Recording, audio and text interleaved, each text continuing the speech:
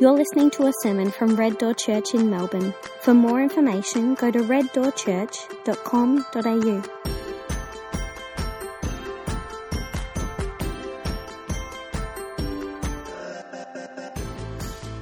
So speaking of Renee, if you don't know Renee, she's my wife. You may not know, very few people do know, that she's actually a missionary and full-time missionary. And by that, I don't mean she has gone to Africa and done a bit of missionary work over there, but her full-time mission work is in Caroline Springs. And you guys think I'm in full-time ministry because I stand up the front and yell at you. She does more than I do, right? As a missionary, not just in sharing the gospel with our kids every day, but in sharing the gospel with those around us. And most of her missionary work is focused on people outside of the church. So you may not have seen this, but this is her gifting, and she really loves to invest in mums who live around us. We've got this, by God's grace, we've got this little park at the front of our house. You might have seen it if you've come around. And it is Renee's trap, right, for her missionary work. She lays this trap, it's called a park, swings and a slide, and then, like bees to honey, right, mums and kids come along and start playing on that trap, and India and Judah know that as soon as they see someone, they're to sound the alarm, and then Renee heads out armed with love and good looks. That's what she's got. Love and good looks aplenty. And she pursues these women. And so some of you might be here actually this morning because of her interacting with you in that way. So at the moment she's particularly started this relationship with a young, I think 22-year-old single mum who's just moved into the area.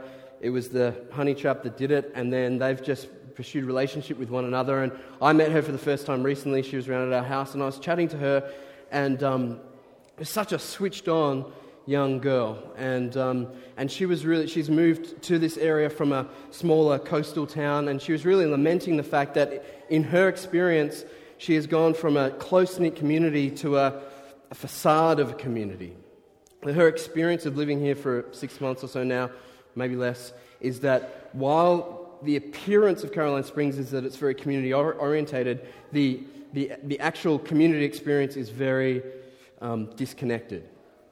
And people tend to live within their own walls and not venture out in terms of wanting to make relationships. And so she's found it a very lonely experience moving here with a 2-year-old son and not knowing a whole bunch of people. And so I was speaking to her about this, and she was saying, she thinks this might be a little bit because of the way that social media has captured our imagination so much that there's this, not only a disconnect between people feeling like they're interacting without genuinely interacting, but also the fact that through social media we erect this facade of what our life is like, right? Like you go through someone's Instagram feed and it just makes you feel depressed because everything is awesome, right? Just kids are well behaved and food looks amazing and the sun's always shining and the selfies are always beautifully set up, right? And it depresses you.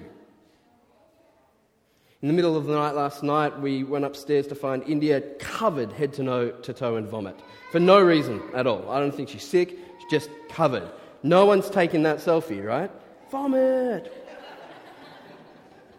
No one on Instagram photographing vomit and poo, right? Let's be honest. And so that's very powerful in reinforcing this habit that we have of making ourselves a facade, not letting anyone beyond that facade.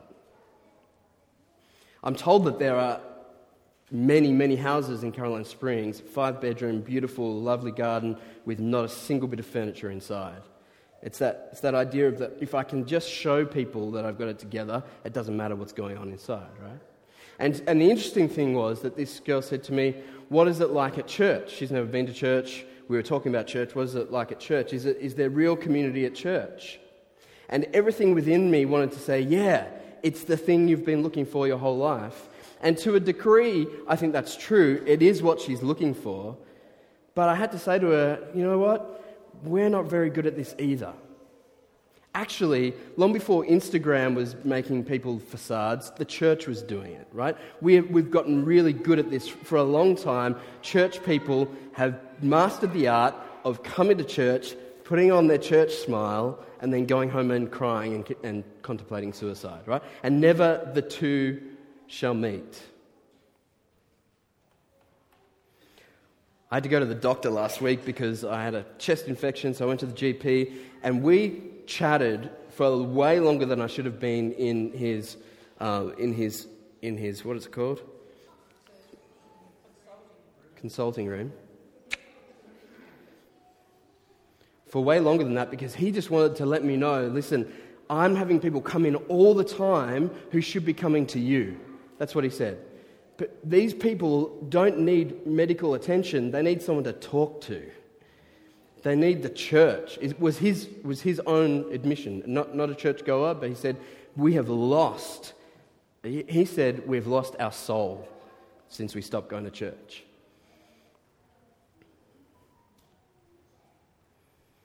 And I think that's true, and I think that's what this young girl needs, and I think it's what his patients need, but we need to get better, therefore, at being able to offer people genuine community rather than a facade of happy, cheesy Christian Instagram. And I think the reason we struggle so much with doing conflict well, and forgiveness well, and peacemaking well, is because we have to maintain this facade, and by its very nature, to pursue conflict and reconciliation and forgiveness and peacemaking, we have to deconstruct the facade. We have to admit that not everything is perfectly rosy, right? So it's kind of a choice. If we want to have happy, healthy, vibrant community, then we have to get rid of that facade. We just have to tear it down. It has to go. You can't have both. And what I think Jesus is going to call us to this morning is that very thing. Real, honest, transparent community that values reconciliation over facade.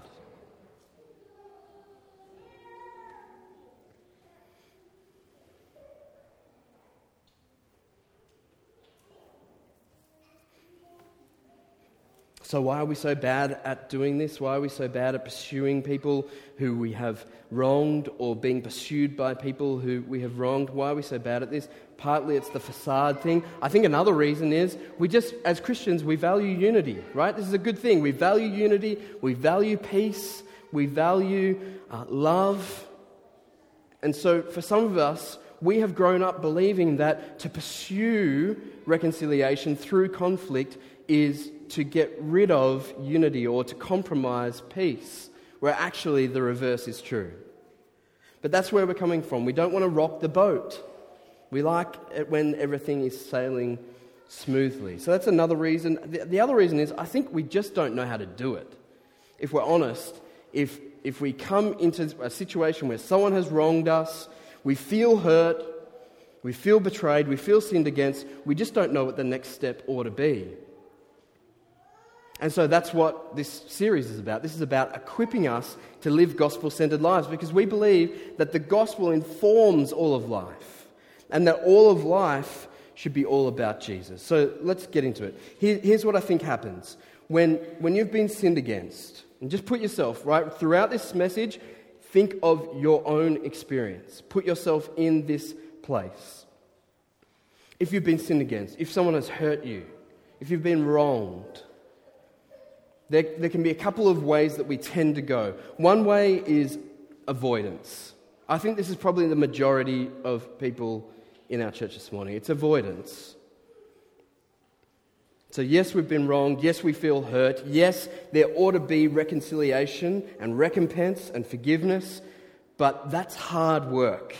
And that can be awkward.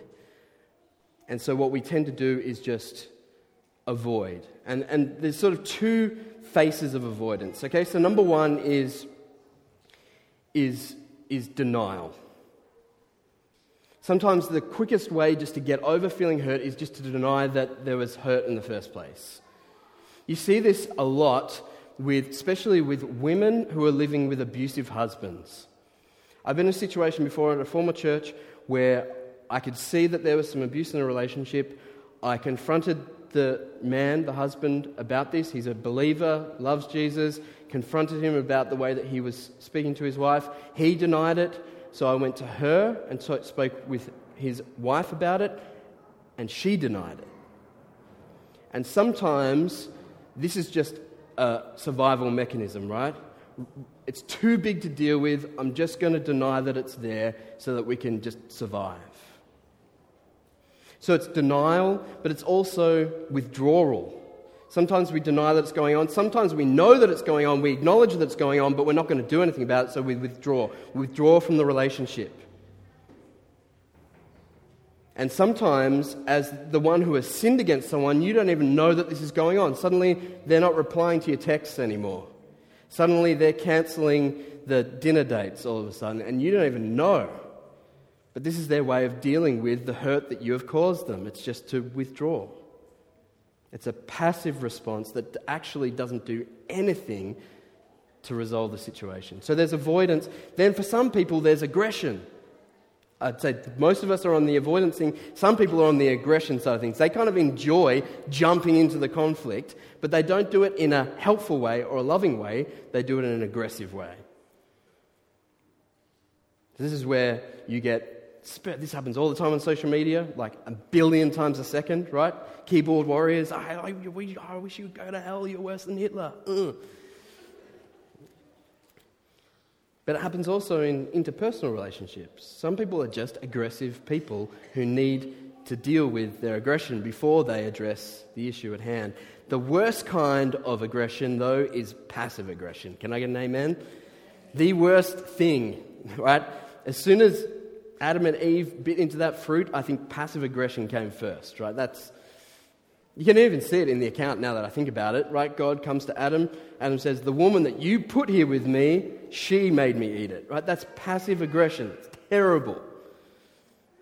Ruins community and stifles real reconciliation. So I think they're the natural paths that we take. And this is why we need this sermon, because there is a third way that isn't avoidance, isn't aggression, it's gospel-centered reconciliation. And the Bible is actually really helpful here. It has a lot to tell us about how to go about this. And in fact, there's so much that the Bible gives us in this that I just have to limit it for the sake of time.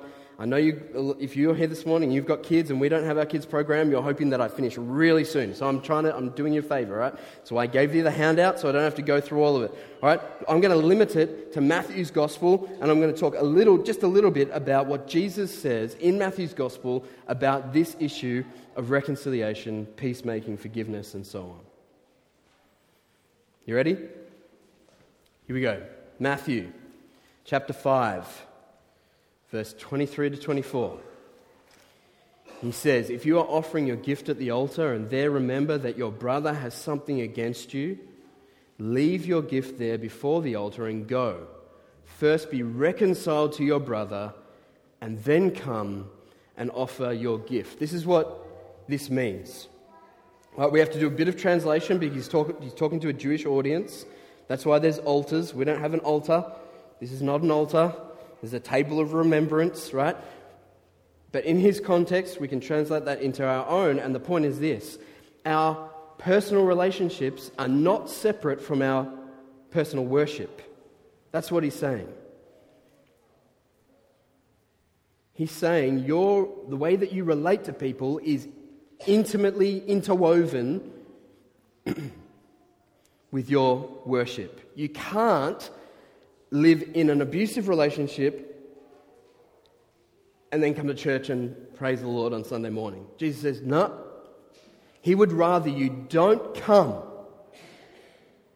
and first deal with what's going on at home.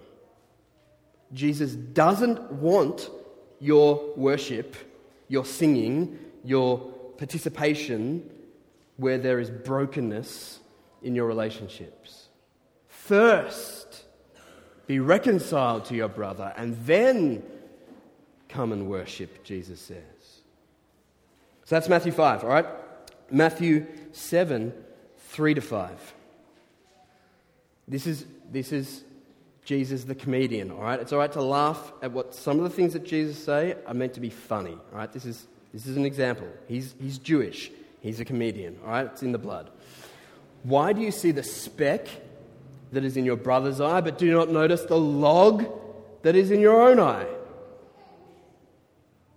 Or how can you say to your brother, let me take that speck out of your eye, when there is a log in your own eye? You hypocrite. First take the log out of your own eye, and then you will see clearly to take the speck out of your brother's eye.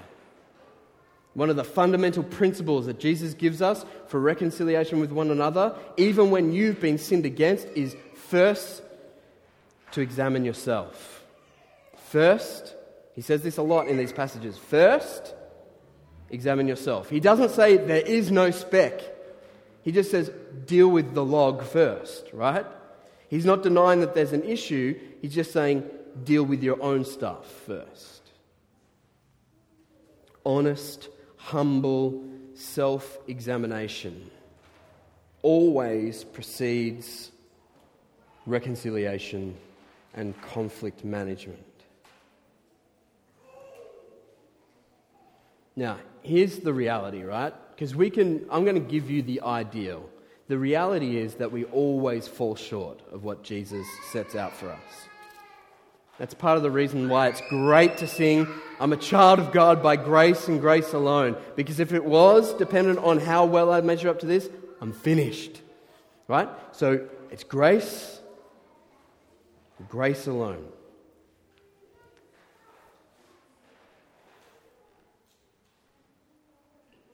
But as we pursue this kind of reconciliation, forgiveness, and peacemaking, Jesus says, first we must examine our own hearts. And here's the truth. Because this is a gospel-centered path, any self-righteousness kills it. When you're trying to live a gospel-centered life, any hint of self-righteousness will knock you off that path.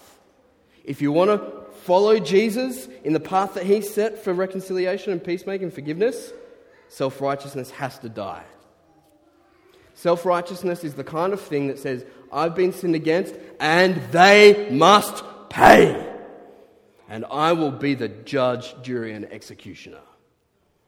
I've got him. Right? This happens in marriage relationships all the time. Right? I finally got him.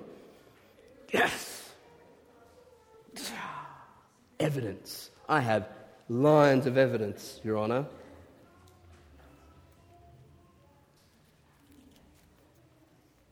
Little camera caught him not putting the toilet seat down again. Ugh.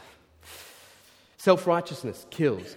It not only in the condemnation of the perpetrator, but also in the response of the perpetrator. Well, hang on a second, you do bad stuff as well. You did that thing last week. Right? That's self-righteousness. That is fueled by a sense that I have to justify myself. The beauty of the gospel is I don't need to justify myself anymore because Jesus has made me just. I don't have to defend. I don't have to keep a perfect record.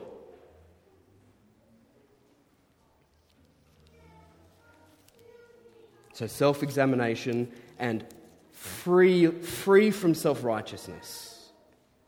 That's Matthew 7. Matthew 18. This is the one we're going to talk about for the rest of our time. Okay, so let me just pick out a couple of verses first. So in verse 18 to 20, Jesus says, truly I say to you, whatever you bind on earth shall be bound in heaven, and whatever you loose on earth shall be loosed in heaven. Again I say to you, if two of you agree on earth about anything they ask, it will be done for them by my Father in heaven. For where two or three are gathered in my name, there I am among them. Here's the point. Jesus is saying that wherever we are pursuing reconciliation and forgiveness and peacemaking and conflict, God is intimately involved in that work. That's the point. To the point where he says, whatever you decide when you're pursuing this, according to biblical principles, whatever you decide in the process of conflict management, God agrees. God is in it. Whatever you bind on earth shall be bound in heaven. Whatever you decide on earth shall be decided likewise in heaven. Where 2 or 3 are gathered in my name, there I am among them. God is intimately involved in this process. Now let me just say real quick, because this is in the top 10 misunderstood passages, this is number 3, all right? When he says in verse 20, where 2 or 3 are gathered in my name, there I am among them, he's not talking about a slow night at your small group, okay? We love to pull that one out when only 2 people have turned up at small group. We're like, well, Jesus says where 2 or 3 are gathered, he's there among us, so we're okay. That's not what he's talking about. He's not talking about your little prayer group. He's not talking about any of that stuff. He's talking about conflict management, conflict resolution. He's talking about church discipline, okay? Here's the truth. If 2 people show up at your small group, God is there with you. If 20 people show up, God is there with you. If you have 100 people on Sunday, the number doesn't determine whether God is with us. Jesus is always with us by his Spirit. Okay? He's speaking specifically here, and the 2 or 3 are the witnesses that he's mentioned a couple of verses ago. This is why context is so important. He says, if you're going to pursue conflict and reconciliation and church discipline, you need 2 or 3 witnesses. And then he says, where those 2 or 3 are gathered in my name, there I am with you. Jesus is putting his stamp of approval on church discipline and conflict management. And the point is, whenever we do this, whenever we get over ourselves long enough, wherever we get past the awkwardness long enough to actually pursue what he's calling us and commanding us to do, he says, I'm with you in that. You're not doing it alone. A lot of blank stares this morning, all right? I understand, it's that time of year. Okay, here, how about this? Let's go to the pathway that Jesus sets for us, all right? If you've got a little one of these handouts, on the right side, I've written there, Jesus' pathway to reconciliation. He gives us 4 really simple, practical, helpful steps to follow if we have grievances against one another. So we're going to work through this, and then we're going to be done, all right? Jesus' pathway to reconciliation. Step number 1 is private confrontation. Private confrontation. Matthew 18 and verse 15. He says to the people of Red Door Church in Caroline Springs, if your brother or sister sins against you, go and tell him his fault between you and him alone. If he listens to you, you have gained your brother. Friends, brothers, sisters, everyone look right at me.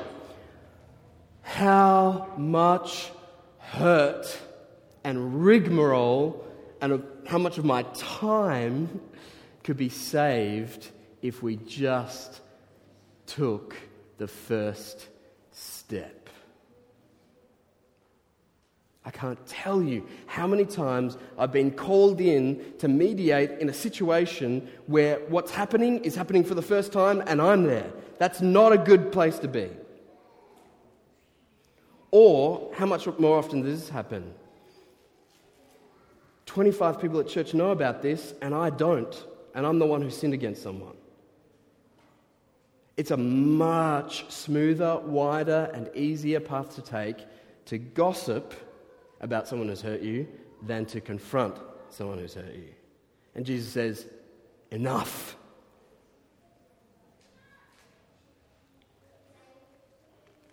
Go and tell him his fault between you and him alone.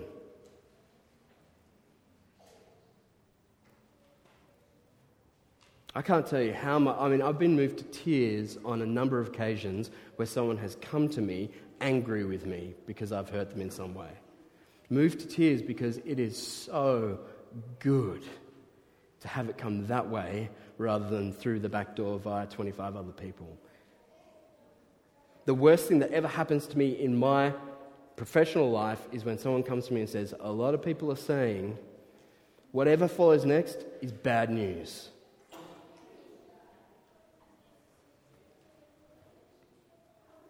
Our first duty is to lovingly confront in private the person who has sinned. This minimizes their embarrassment and the potential for gossip.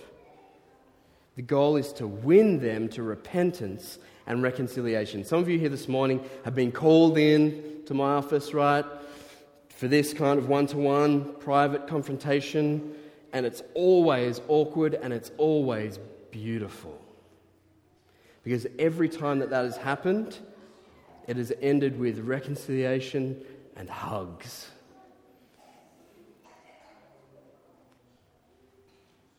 Step number 2, 2 or 3 witnesses. He's going to work through the escalation process, all right? 2 or 3 witnesses. That's Matthew 18, verse 16, just the next verse.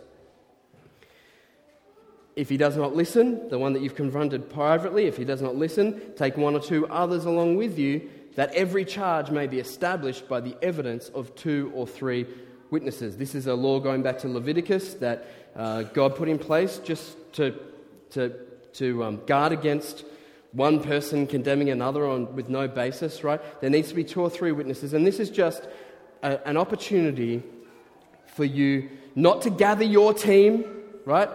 We're here to tell you you're wrong, me and the rest of the church, right? It's not that. It's just to establish that this is not just something that I've noticed. This is not just a personal grievance because I don't like you, right? This is something that we, as brothers and sisters of you, who love you, have noticed and need to bring to your attention. At the first step, you rejected repentance. Now we're asking you again, please turn away from this harmful and hurtful behavior. If there is no confession and repentance on behalf of the one being confronted, the next step is to introduce 1 or 2 other believers who have witnessed the sinful behavior. This step shows the person that their wrongdoing is not a matter of mere personal opinion. All right? Step number 3, church intervention. Step 3 is church intervention. All right? The first half of the next verse, Matthew 18 and verse 17. If he refuses to listen to them, the 2 or 3 witnesses, tell it to the church. So you can see the escalation and the enlargement of the people who are involved in this process. Now it becomes a church matter. So if there's still no confession and repentance on behalf of the one being confronted, the next step is to raise the matter with the church. This is often best done in the context of a small group where all of the members are well acquainted with the person in question. That's the best way for this to happen. And it's also a reason why it's really important for us all to be in small groups. Because in the context of the early church, where we have a lot of house churches, this works, right?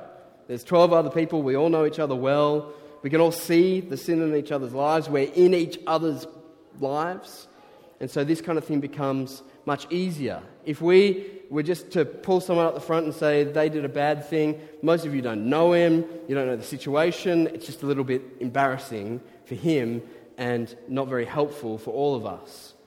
There may be opportunities and instances where we need to make a public declaration, particularly if there is a threat to the safety of people in the church. But otherwise, this is something that should happen in the context of small groups. Final step, number 4, is the most drastic step, and that is removal from fellowship. If the person in question continues to resist the appeals of his church family, he is to be removed from fellowship. He is thus treated as an unbeliever because that is the position he has taken through unrepentance. If you continually refuse to repent, you just reveal to everyone that you're not a Christian. So Jesus says, treat him that way, as an unbeliever.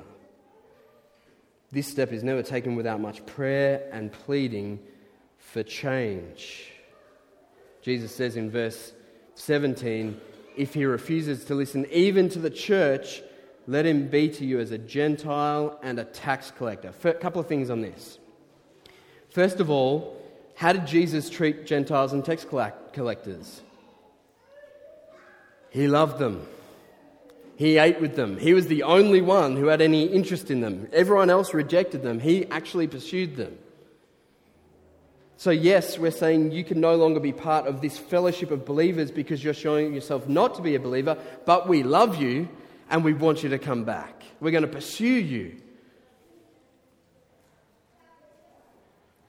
Second thing is, this was written in the context where you had one church in each city, pretty much.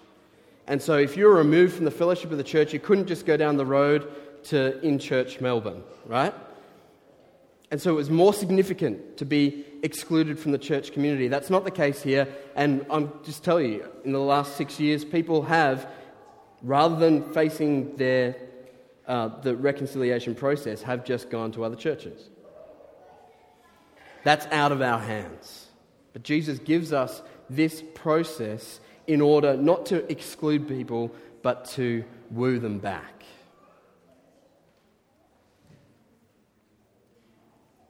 So they're the 4 steps that Jesus gives us, his pathway to reconciliation. And within that, there's going to be a lot of grey, there's going to be a lot of nuance, there's going to be a lot of praying and pleading and meeting and talking. But if we do it Jesus' way, there isn't going to be any gossip, there isn't going to be any condemnation. We are going to speak the truth in love in order to produce peace and reconciliation. Here's the point. If we are gospel-centered people, that means we constantly have in the forefront of our minds the fact that while we were God's enemies, he sent his Son to die for us. While we were deserving of condemnation, he died in our place and for our sin. If we have that at the forefront of our minds, it is impossible to condemn anybody. It is impossible to withhold forgiveness from anybody. That's why Jesus says when he gives us that prayer, he says, forgive us our sins as we have forgiven those who sin against us. They go together. You can't have one without the other. You can't say, thank you, Lord, for forgiving me while I withhold forgiveness from somebody else. And I know that there is a spectrum here, and sometimes they're little tiny things that we just need to get over, and sometimes they're deep, dark hurts that take generations to overcome. But that guiding principle holds true. If we know how much God has forgiven us, how then can we withhold forgiveness from others? God has made us agents of reconciliation. And so my prayer for our church is that we would start doing this. I think the healthiest church is the one where conflict is constantly coming to the surface. It's not a church without conflict. That's the fake facade church. It's a church where conflict is constantly coming to the surface, being addressed and forgiven and put to death. That's all I got. I wanted to have a few minutes for some Q&A. We don't have time. I'll just pray for us. And if you want to chat more about it, we've got lunch afterwards. Feel free. I'd love to chat with you further. Let's pray together. Father, thank you so much for your word. Thank you, Lord Jesus, for addressing this issue in Matthew chapter 18. We need your help with this. We're so prone to avoidance and to aggression and so prone to wander from your way. Holy Spirit, please make us a gospel-centered church. Please help us to pursue forgiveness and reconciliation and peace for Jesus' sake. Amen.